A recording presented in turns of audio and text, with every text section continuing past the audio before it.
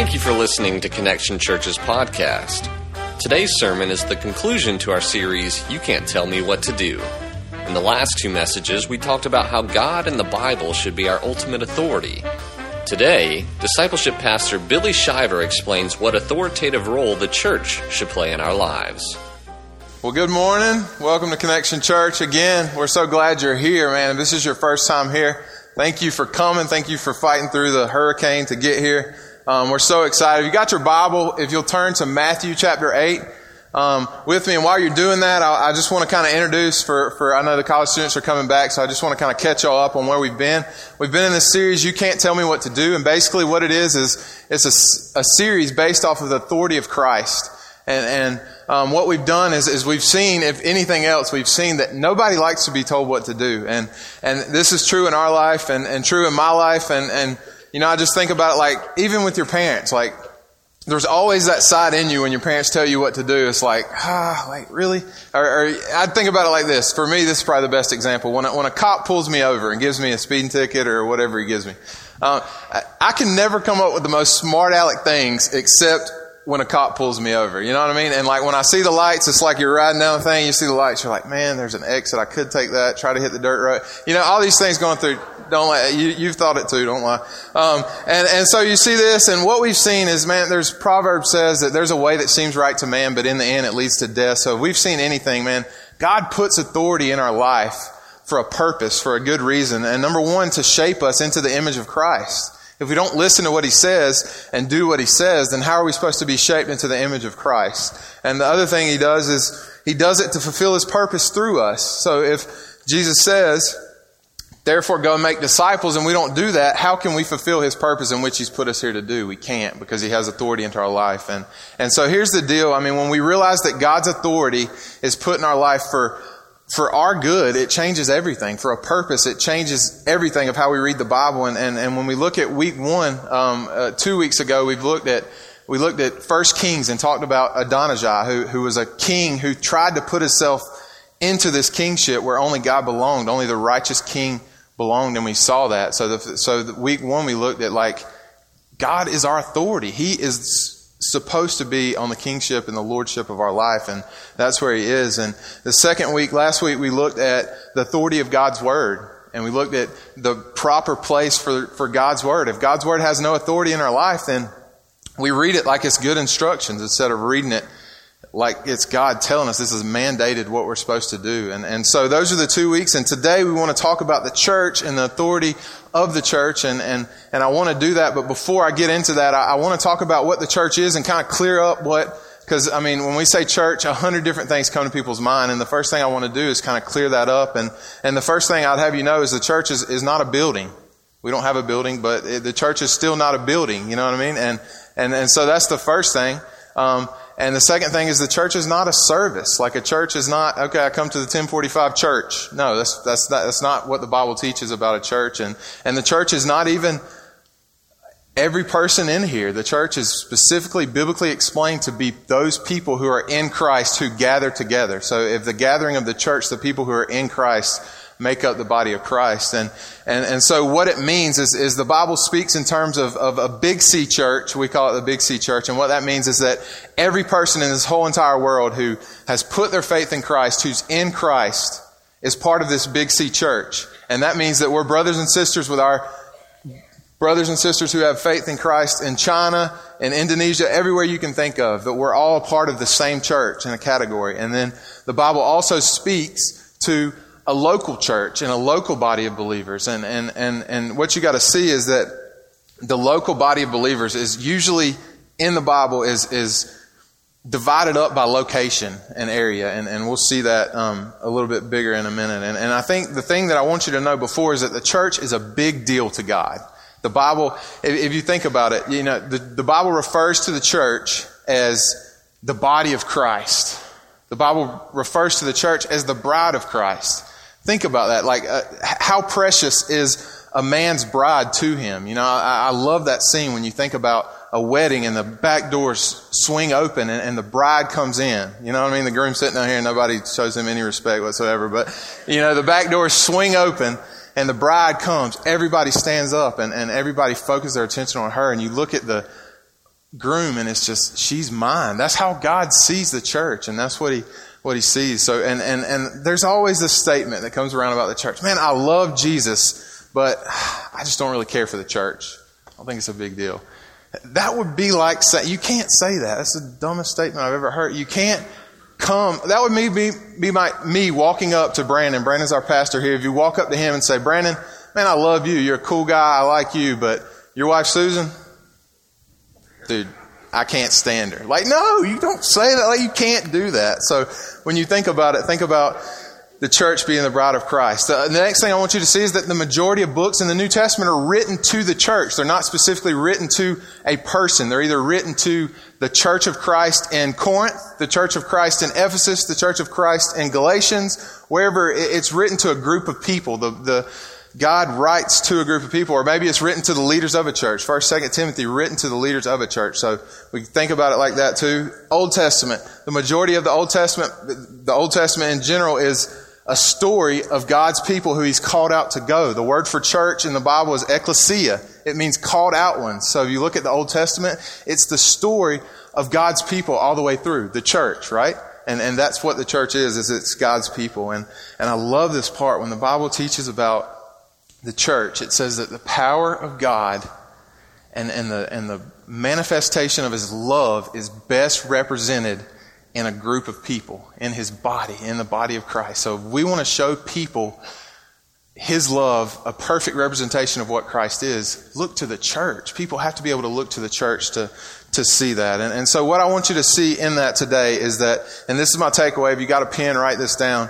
The church only functions the way God intends it to function when it's in complete submission to the authority of Christ. So listen to that again.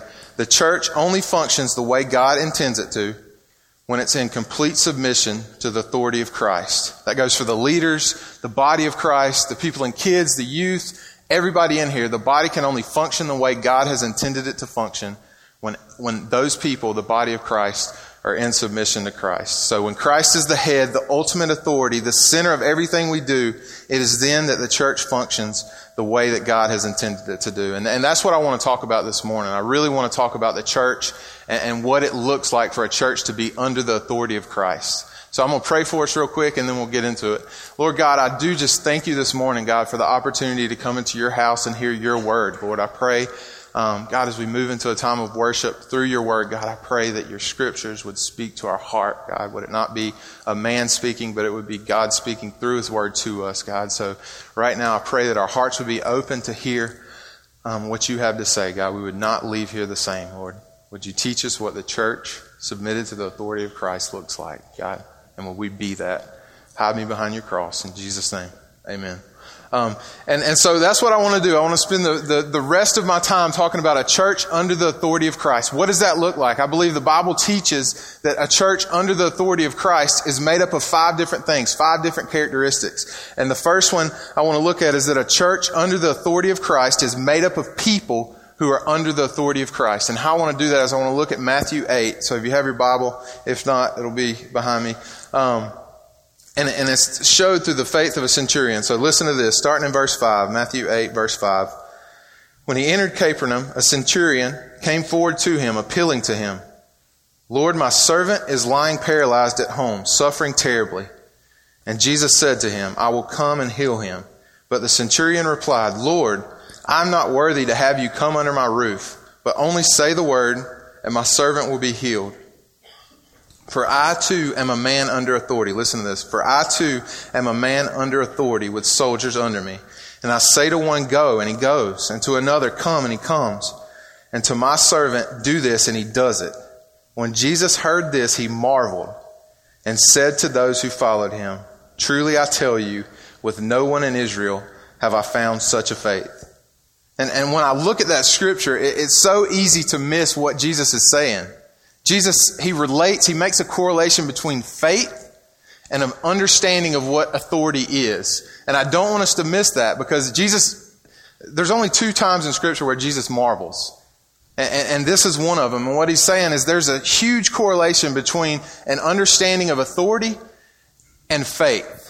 And we can't miss that. So what I want you to see in this is that before we can be a church under the authority of God, we must first be individuals under the authority of Christ. And he defines authority. This is what the centurion defines authority is. What did he say in verse 9? He says, "And I say to one, go, and he goes. And to another, come, and he comes. And to my servant, do this, and he does it." And see, the thing that we love to do, like in the American church, and what we love to do just in culture in general, is we like to separate this idea of faith, salvation, and lordship, which is Christ being the authority of our life. We do what he says to do. We come when he says come. We go when he says go. And we love to separate those things because everybody loves to hear about the saving message of Jesus Christ until it comes with making them change their lifestyle. Everybody loves to hear, man, Jesus died on the cross for you. He wants to forgive you for your sins, for what you've done and what you're going to do. And you get to go to heaven in Christ. And everybody loves to hear that. And that's true. But that comes with a misunderstanding of what true faith is. Christ says we are saved by grace through faith. The Bible teaches that. I believe that. It's nothing that we can do and all that stuff. But people misunderstand what faith is. And faith is not just coming and saying that. It's saying, Lord, because I understand you are holy, I'm sinful. There's nothing I can do. You're perfect. You're righteous. There's nothing I can do. I can't come to church enough, go to enough Bible studies, read the Bible enough, do enough good deeds. None of that stuff to earn my righteousness before you, to reconcile that relationship. But Christ on the cross paid the price that I deserve for my sin. If God's just, there's a penalty deserved for my sin. And he paid that to reconcile us back to a relationship with God. And when he did that, he says, by repentance, turning from our sin, trusting in Christ, we can now have salvation. And God, he says he seals us with his Holy Spirit, which continues the work that he started with us from that moment on. And what I want you to see is that the lordship of Christ means that we do what he says. We go when he says go. We come when he says come. And we do what he says to do. And so that's the first thing that we have to understand is that Jesus looked at the centurion and said, because you understand what authority is, I don't see people with faith like that. So my first question is do we have a faith like that? And here's what I can tell you, man. If I'm not doing what God has told me to do, what the Bible teaches for me to do, Christ is not the Lord of my life. And Romans 10:9 says when we confess with our mouth that Jesus is Lord and believe in our heart that he died on the cross, believe for salvation, he says, then we will be saved. So it's one of these things like, man, if you believe that Jesus died on the cross, that's great. But is he the Lord of your life? Do we do what he tells us to do? Do we read his Bible and say, he says to go make disciples, am I going to do that? And do we separate those two? Because if God's not the Lord of our life, he's not the Savior either. And that's something that we have to understand as a church. And when we understand that a church under the authority of Christ is made up of people under the authority of Christ, our whole body of Christ, whether it be kids, whether it be here, the band, every person in here that does whatever they do, the function, the prayer team, next steps, whatever they're doing in here, all of that functions the way God intends it to function when we're all under the authority of Christ and we come together as the body. So that's the first one. The second one is that a church under the authority of Christ is led by leaders that are submitted to the authority of Christ. And I want us to see this. Turn, if you got your Bible, Hebrews chapter 13.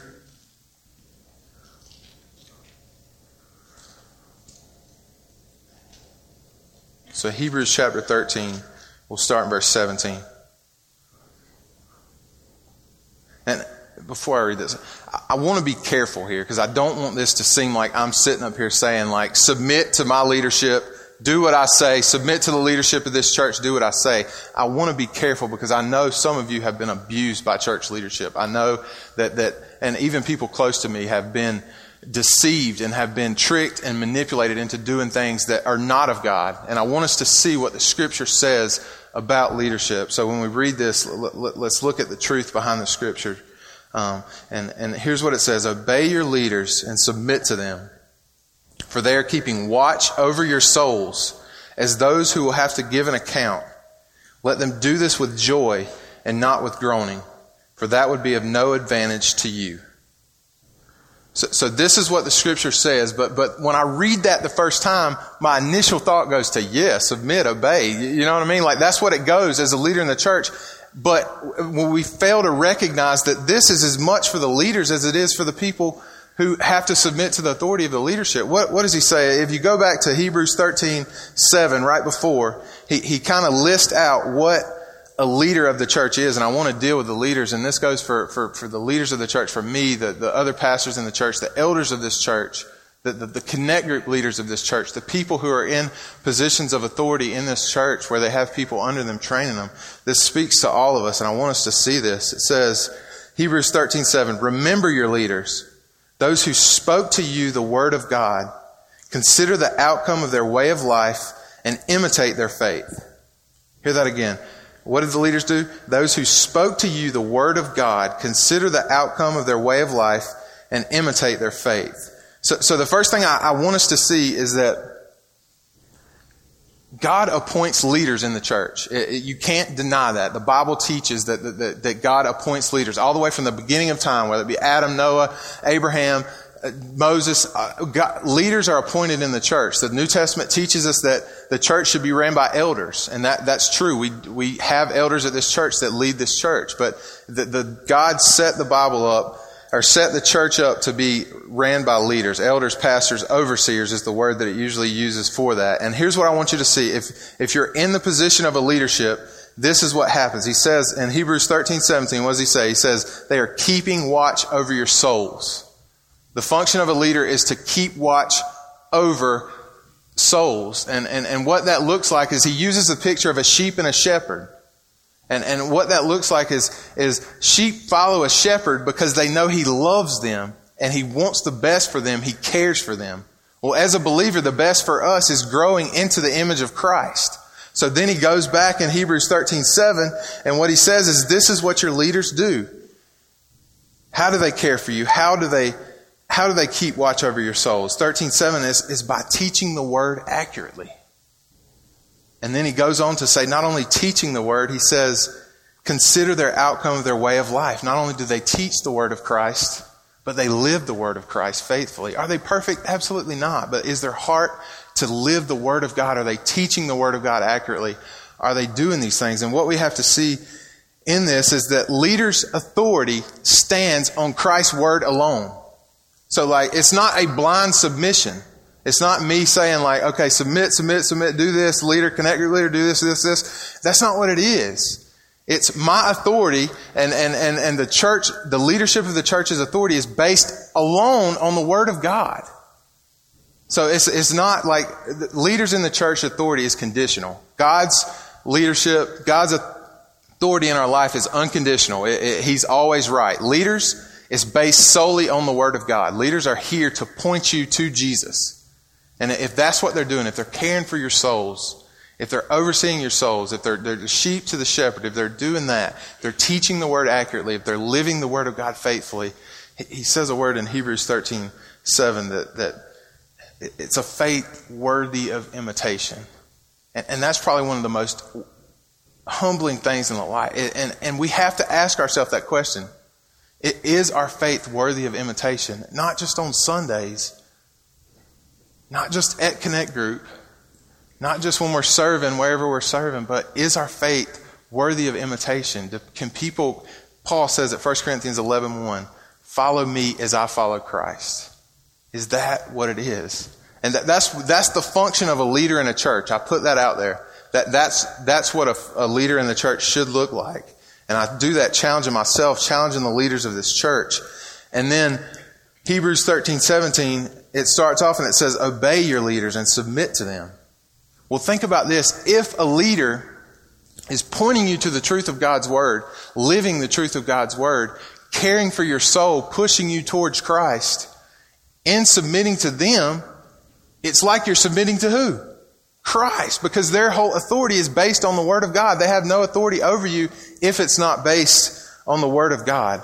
And that's what I want you to see. It's not a blind submission, but if the leader is teaching the word, ultimately submitting to them is submitting to God.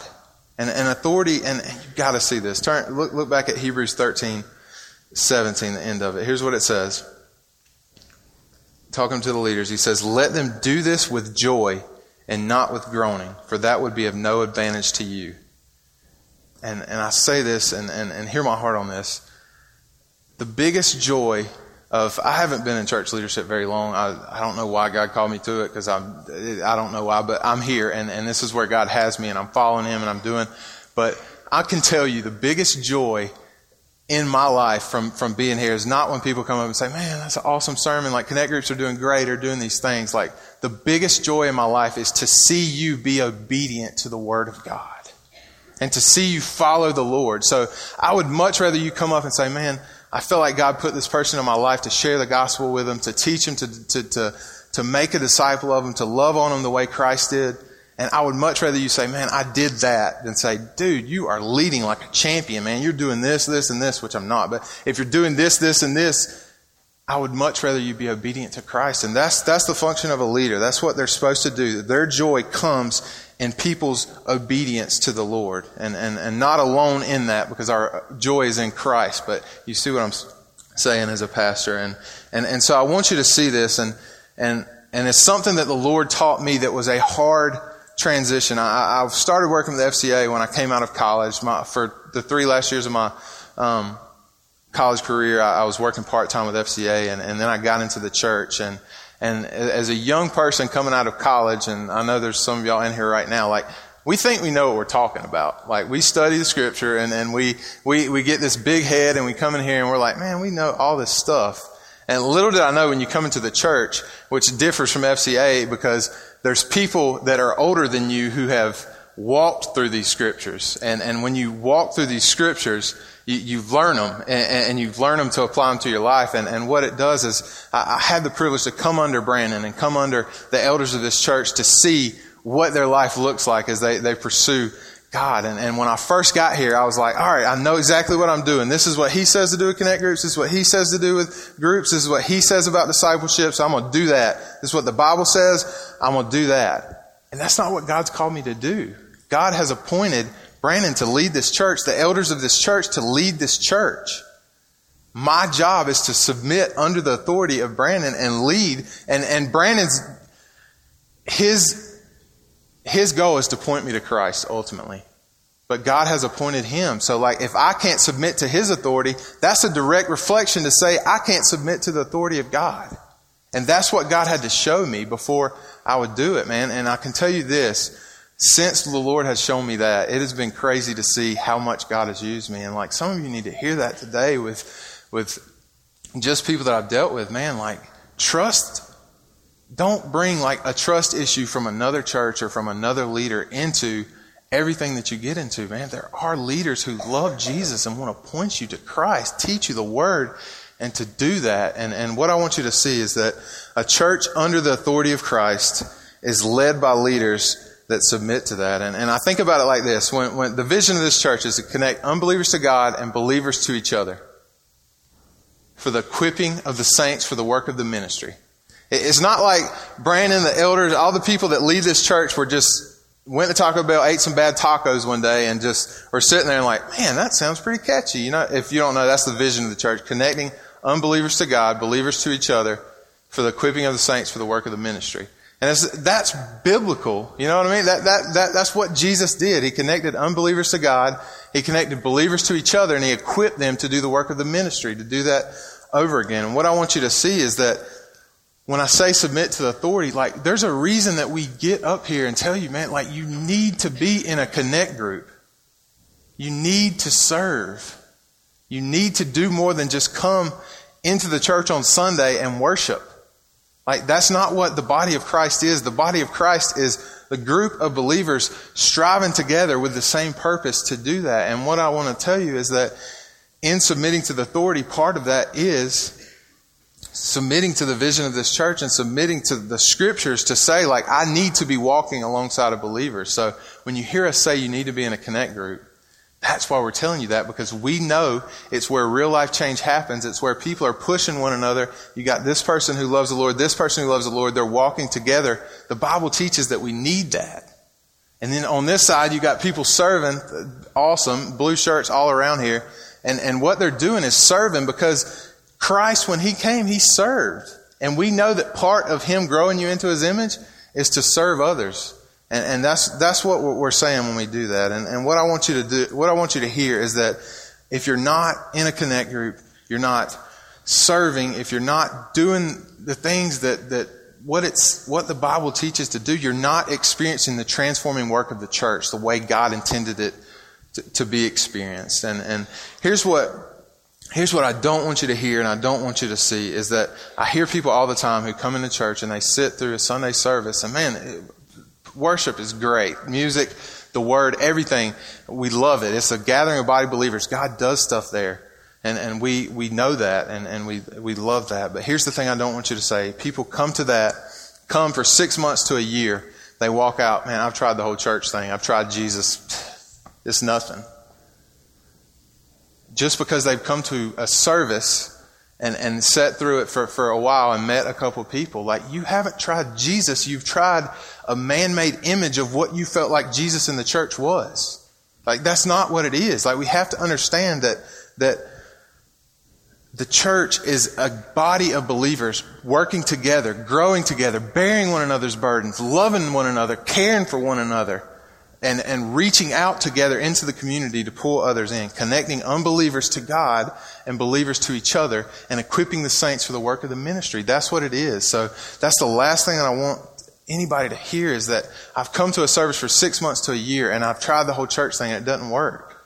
No, you have not tried the whole church thing. And I want you to see that a church under the authority of Christ is one where its leaders are serving the body. They're serving the body. They're overseeing their souls. They're pointing them to Christ. And it's a glad submission to that because I know what the leaders want from me is to know Christ and to push me towards Scripture, to grow me in that. So hear my heart in that. Please, I'm not up here trying to say, submit to me, submit to me. A shepherd does not go to his sheep and say, hey, sign this dotted line, submit to the authority. Like, no, that'd be stupid. The sheep are like, what? You know what I mean? And no, that's not what it does. It's the sheep know that the shepherd is saying, like, I'm leading you to Christ. I'm providing for you. I love you. I'm serving you. I'm doing this. Think about it in the terms of marriage.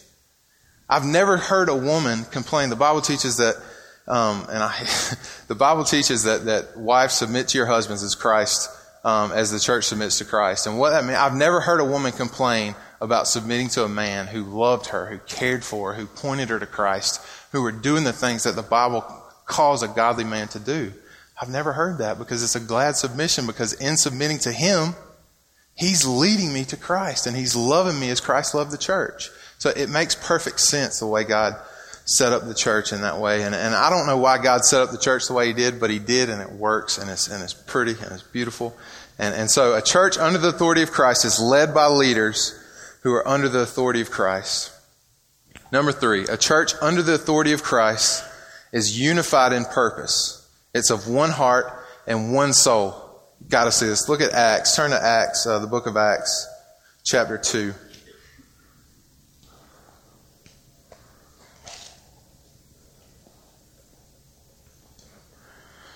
Let's read verses 42 through 47. This is what it says. And they devoted themselves to the apostles' teaching and fellowship, to the breaking of bread and the prayers. And all came upon every soul, and many wonders and signs were being done through the apostles. And all who believed were together and had all things in common. Listen to that, 44. And all who believed were together and had all things in common.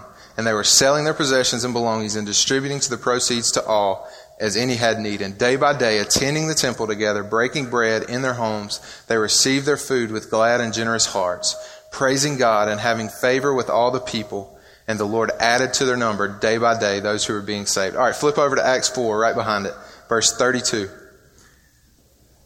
Here's what it says. Now the full number of those who believed were of one heart and soul, and no one said that any of the things that belonged to him was his own, but they had everything in common. And the book of Acts is the story of the early church, and it's such a beautiful picture of what the church is supposed to be. And it shows the believers coming together, and they were unified. The Bible talks a ton about unity. You'll see it all throughout the book of Ephesians, Philippians. Everywhere you go through the Bible talks about unity in the church. And I want us to get a picture of what that looks like. And God, man, He was a genius when He put the Holy Spirit in each one of His believers. The Bible teaches that when we believe in Christ, we see that He's holy, we see that we're sinful, we put our faith in Christ and what He did on the cross, that He truly put our faith in Christ and surrender our life to Christ, we're sealed with His Holy Spirit. When that Holy Spirit comes, what it does is it brings the desires of Christ. And we start caring about the things that Christ cares about. And we start loving the things that Christ loves. And so what that means is that the body of believers, those who believe that are in Christ, when they come together, there's a unity. You can take Joe Bob, who's redneck from wherever, and Jim Bob from Iceland, or whoever. I mean, all these different people, you can bring them together, and that's why I love this church, because there's so much diversity, people from different backgrounds and all these things, but they come together, and they come together under the unity of Christ, and they pursue the things of Christ. And those relationships are the way God intended them to be. And what I love is I love the unity of purpose that is shown through the people in blue shirts, man. You see them, they are awesome, man. I remember the first time I invite people to come all the time, and they come in, they're like, dude, people are smiling at me, like waving at me, like what the crap is going on? I don't know what's going on.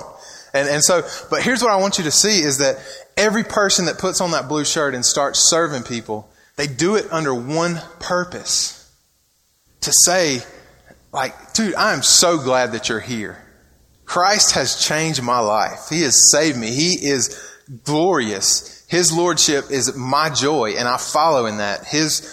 And when they look at you and smile, they're not just saying, hey, welcome. They're saying, man, I'm so glad that you're here, because the God that saved my life, I hope that happens for you today, and I hope you introduce that, and I want you to meet Jesus. And that's the purpose of serving, whether it be the people greeting out here or it be the people in the parking lot, people pulling through parking people in 100-degree heat. They're there to point you to Jesus. Man, I'm so glad that you're here. You're going to meet Jesus today, and I'm praying that.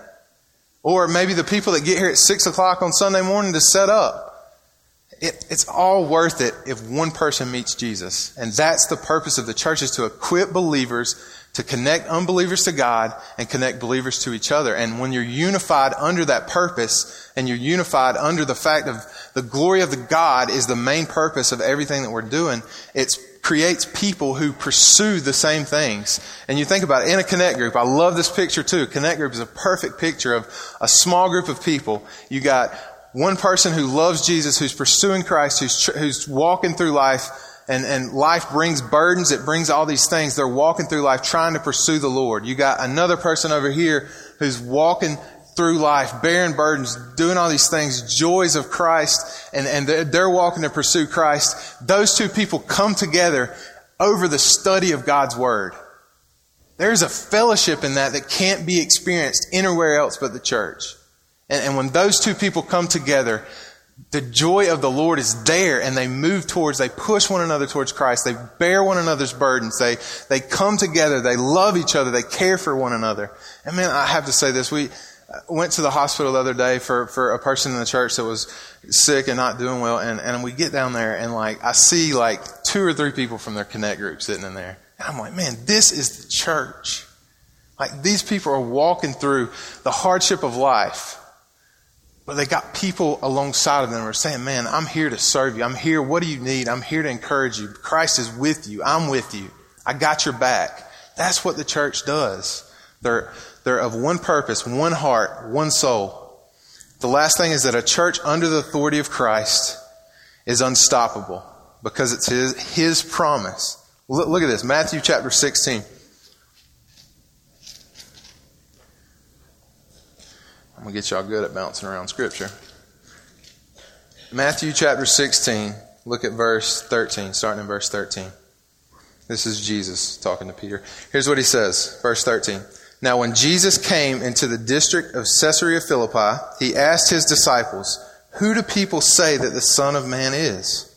And they said, some say John the Baptist, others say Elijah, others Jeremiah, or one of the prophets. He said to them, but who do you say that I am? Simon Peter replied, you are the Christ, the Son of the living God.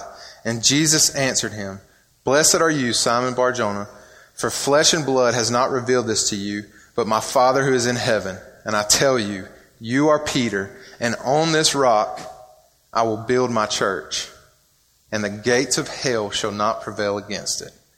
Jesus promises that he's going to build his church. It's going to happen. Look at the end of Acts. The book of Acts is the story of the early church. Some people say that we're living in Acts 29 because there's only 28 chapters of Acts. 29 is what's going on now in the church. And the book of Acts ends like this. It ends with Peter, who is an apostle of Christ, who is just pushing forward the church. It ends and it says, the word will go forth, the gospel will go forth with all boldness, without hindrance. And what Paul's saying is that it's been through this whole book of Acts, looking at this early church, all the persecutions, people thrown in jail, people stoned, people killed, people done all this stuff, all the things that come against the church. And he says, the gospel will move forth with all boldness and without hindrance. And what I want, and you've got to see this too. Turn to Acts chapter 5, and I'll end it here.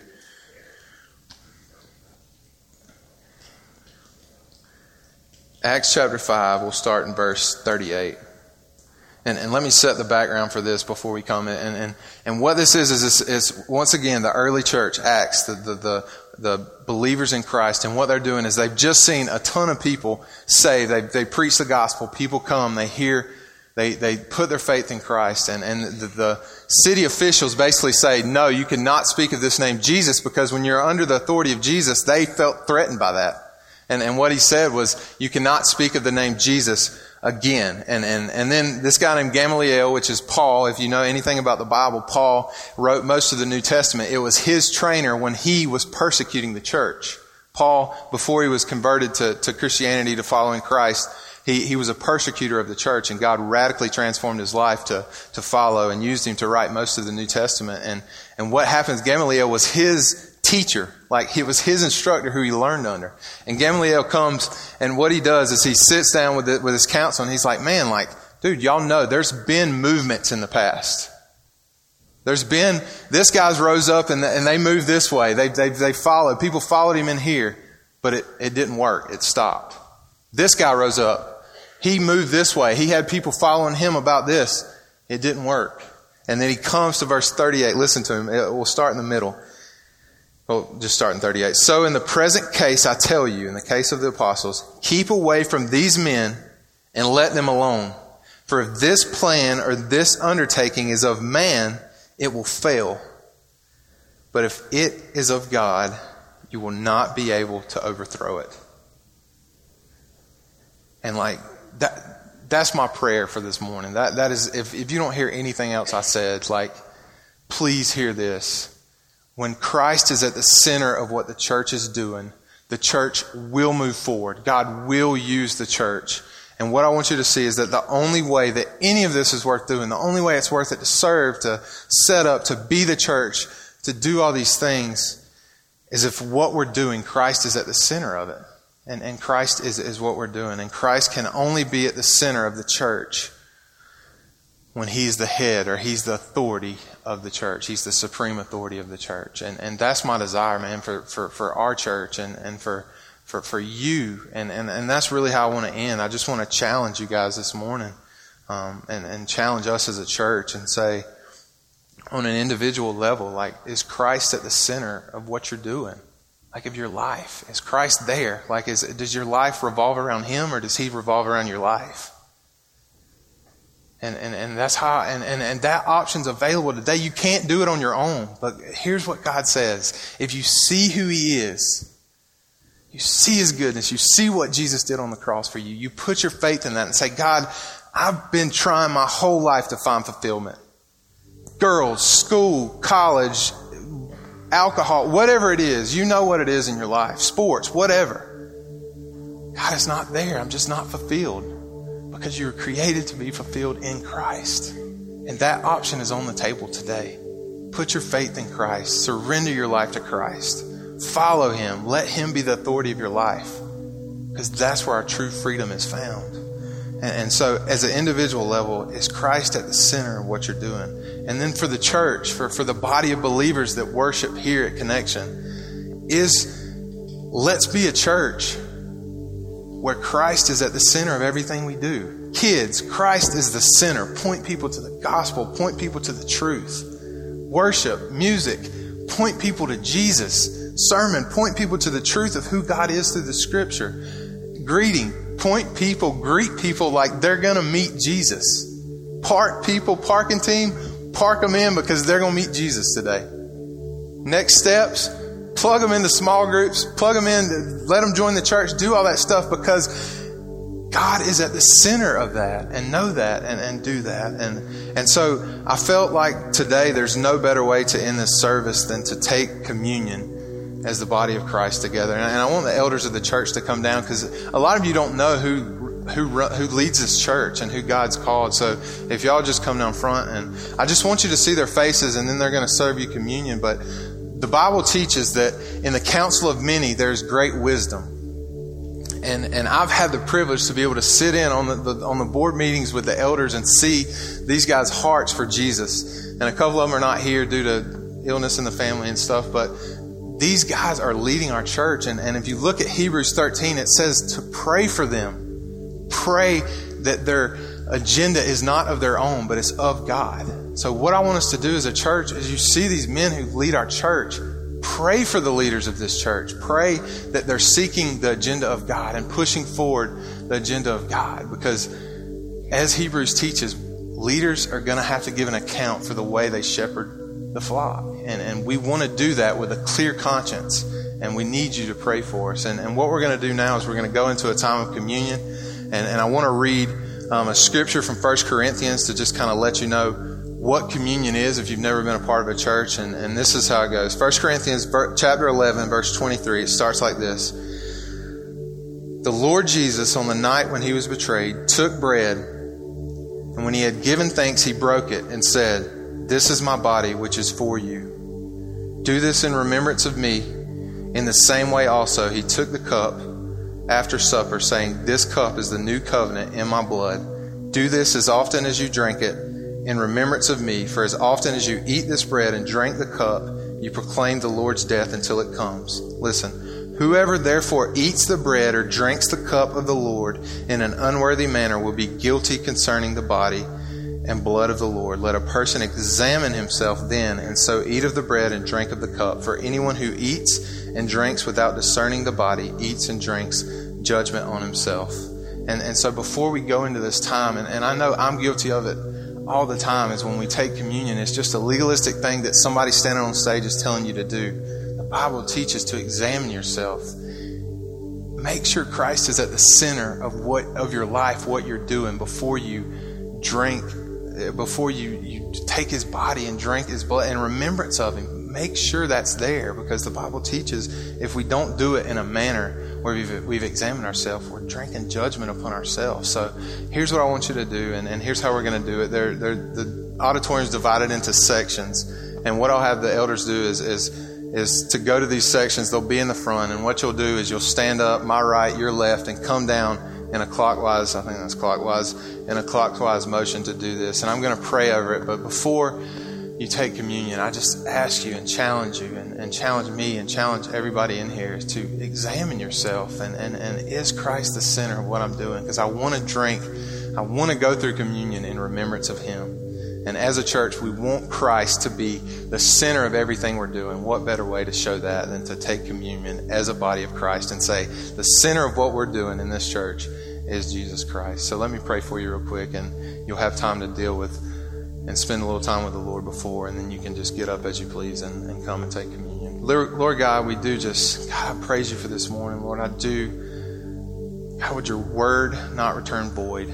God, but it would penetrate our hearts, cut us to the heart, and we would see, Lord. So I pray as we go into this time of communion, Lord, that we would do it with a heart that desires, with a heart that's in remembrance of you. We remember what you've done for us, God. We remember that the only way that we can make up your body of Christ, your glorious body of Christ, is through what you did for us on the cross. God, and I pray that we would come with a heart of surrender and a heart that desires to make you the center of everything we do, Lord. So God, I just thank you for who you are and what you've done for us. In Jesus' name.